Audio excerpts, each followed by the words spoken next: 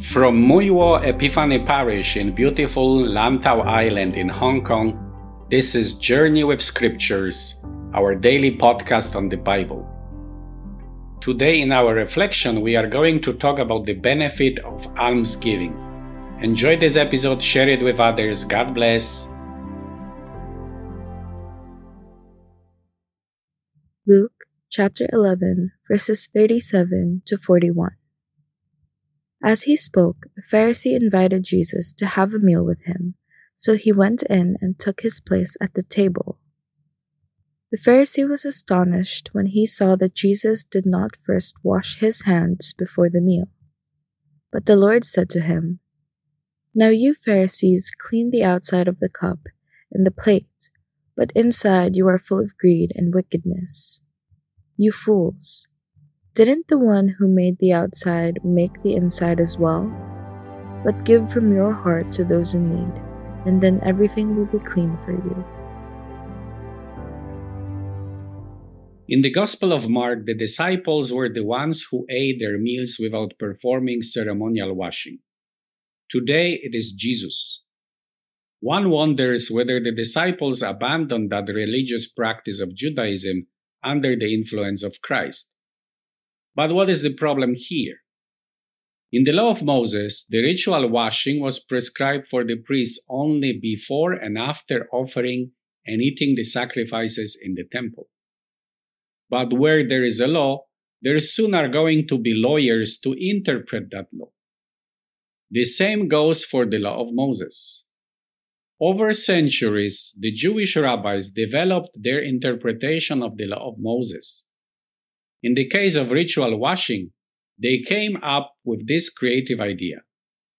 Since, according to the book of Exodus, the entire Jewish population should be a priestly people, the ritual washing prescribed for the priest should also be applied to every Jewish person. This led not only to ritual washing of hands, but, as Mark explains, to the washing of cups and pots and copper vessels and dining couches. All those ritual washing aim to restore their purity, contaminated by the encounter with the outside world. But here is the problem. As humans, we have body and soul, or to put it another way, material and spiritual components. And we know very well that having a clean body does not assure a pure soul. One can be Miss Universe or Mr. World and at the same time be filled with evil thoughts, as Jesus in the Gospel of Mark explains to us. And that was the case with the Pharisees. Yes, they had clean hands, cups, pots, vessels, and dining couches. But inside they were filled with plunder and evil. Jesus' penetrating look sees what is within us. Nothing can be hidden from him. Or, as the author of the letter to the Hebrews puts it, "For the word of God is living and active, sharper than any two-edged sword, piercing to the division of soul and of spirit, of joints and of marrow, and discerning the thoughts and intentions of the heart. And no creature is hidden from his sight, but all are naked and exposed to the eyes of him to whom we must give account."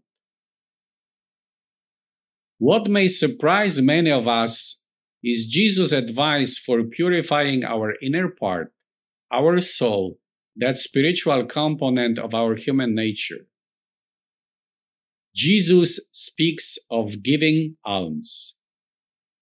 Almsgiving is an indication of our concern for other people in need. On the one hand, almsgiving can come from our soul that feels compassion for others. But Jesus seems to indicate that practice of almsgiving can fill us and increase within us the attitude of concern, mercy, and compassion.